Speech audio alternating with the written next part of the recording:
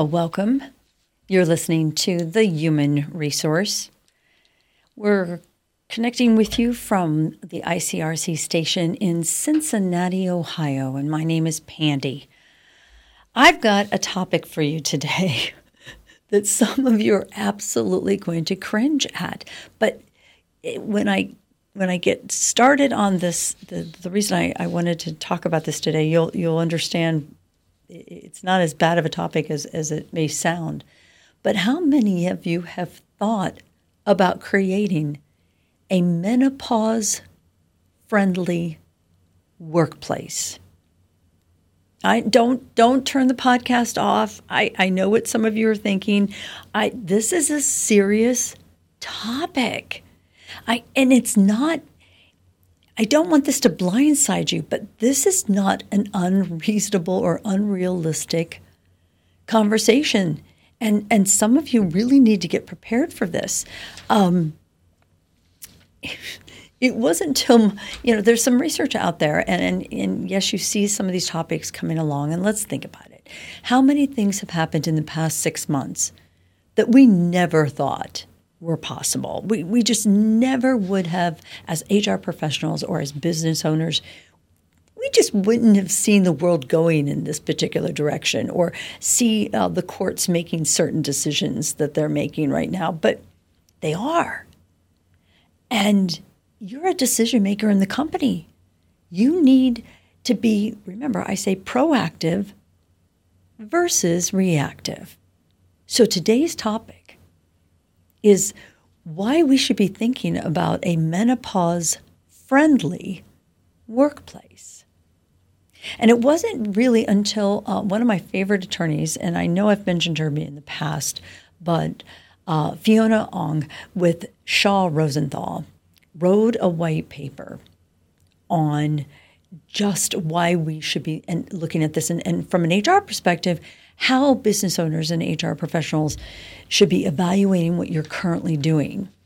Apparently, at the beginning of the year here in January, Mayor Adams in New York City actually stood up and committed to making policies and creating a menopause-friendly workplace for the city of city employees, influencing policies and buildings.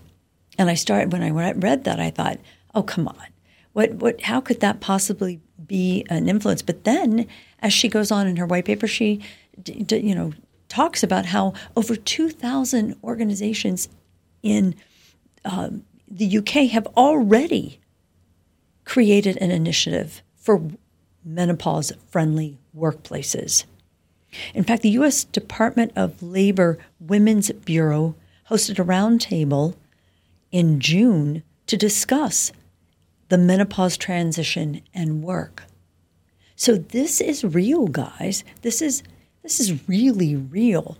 So I went a little bit further and found an article in HR Morning written by Renee Kachi, and she did a really nice job with this article. So I want to pull some of the data that she was presenting because, quite frankly, I was a bit taken back by some of these details. But from credible sources like the National Institute of Aging, it is estimated that individuals between the ages of 45 and 55 are prime ages for menopause. Now think about that, 45 to 55. We thought it was, in fact, if you ask the average person, they're going to say, oh, well, late 50s, early 60s. No, 45?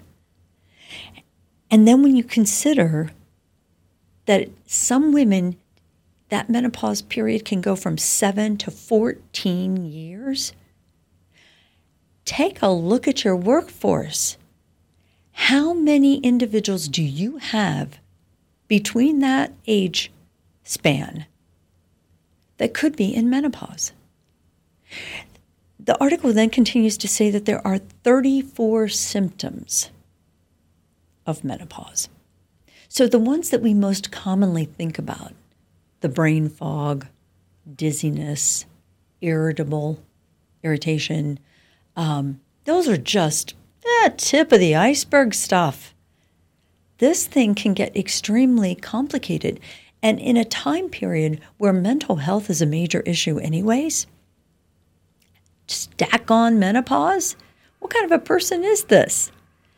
Or what kind of work environment do you have? When you think about, these individuals struggling with things that's so far out of their control. A Bloomberg study actually estimates that global menopause productivity losses will total $150 billion a year. Meaning individuals going through menopause can be so off balance at work that your companies are losing productivity. You're losing inefficiencies. You're losing in maybe even your quality standards. Who knows? In 2025, there will be approximately 1.1 billion people going through menopause. Now, again, 1.1 billion from a global perspective, maybe that doesn't sound like a major impact, but apparently a number of organizations believe that it's enough of an impact that employers need to start taking this into consideration. Now, those of you who watch the show or listen to the show, your wheels are probably spinning and you're thinking, wow, okay, how do I handle this one? And there's an organization called PEPI that works with employers around the globe to provide specialist support for gender-related health issues, providing resources to employers seeking to create menopause-friendly workplaces. And they have a list of suggestions. So again, from Fiona's article, let me provide you with some thought. Employers should allow flexible working when employees are experiencing symptoms, including remote work, flexible uniform policies, and modified work schedules. Well, some of this you're already doing. So that doesn't seem unreasonable. In fact, one article I read from another source even said organizations should start looking now at your sick policies. Are you still babysitting? Are you still asking for doctor's forms? Are you still questioning and challenging? And again, when we're talking about 34 symptoms, if you ask an individual who's going through this time period and struggling with these symptoms, they'll give them to you. But what are you going to do with that? Some of them may mimic other issues. So think about flexibility and think about just working around the needs of your business based on what this individual does. How about provide workplace modifications such as access to fans, good ventilation, ability to control the office temperature? Now that one might get to be a war zone if you've got an individual who wants to turn the temperature down to 60 degrees and you've got another individual on the other side of the cubicle who wants a heater underneath her under her cubicle for her feet. And I've seen that happen. So be very careful with that. But providing them access to cold water, oh, come on. That's basic. That's really, really basic. Another recommendation is providing quiet places for them to go and just, rest, shut down, especially if a migraine's coming on. Do you have a little space off to the side, or would you allow that individual to go home early? How about implementing training and education for all employees to raise awareness and understanding? That's a wonderful opportunity for you to partner with your broker for the health insurance plans that you're on. Talk to them about who your workforce is. I've got, they've got your census, so they know, but we've got a group of individuals who are 40 plus. Let's talk about working with stress. Let's bring in sources from our carriers that talk about menopause or talk about mental health. It should be free. Why not take advantage of that? How about provide access to treatment, including EAP, employee assistance programs, or specialized providers that specialize in really bad situations of menopause? Again, your broker is the perfect person to partner with.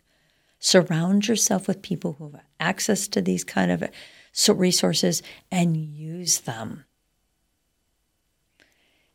The biggest struggle here is developing a menopause policy. And here's where my caution steps in. Be very mindful that you cannot assume at any time that you just target all women between the ages of 45 and 55. We don't assume medical conditions. We don't assume disabilities. And not all menopause symptoms will qualify that individual for ADA or the Family Medical Leave Act. So those programs may not be accessible to the individual. But the key here is communication. You don't want to discriminate against someone, so don't label them. Don't judge them. But if you're seeing maybe a tendency, maybe the performance is lacking, maybe they are getting a little irritable, maybe you're seeing them off balance a little bit, what are the most powerful words in HR? How can I help you? Help me understand. This is a perfect topic for the interactive process. And, to be very truthful, employees will appreciate when you show the compassion and the interest to share in whatever it is that they're going through. It could be that maybe you've got a gentleman or a partner who has a spouse or a companion that's going through menopause. Maybe they're coming to work a little irritable. We don't know. We don't know what any of our employees are going through, but we do know that we want them to be happy and healthy and safe when they come to work. And part of that means that we accept each other for who we are and who they are. And provide an environment where you all respect each other. Yes, we did it. We got through a conversation about menopause. And if by some odd chance we start seeing legislation for a menopause-friendly workplace, you'll be able to say you heard it first on the Human Resource. Thanks for listening.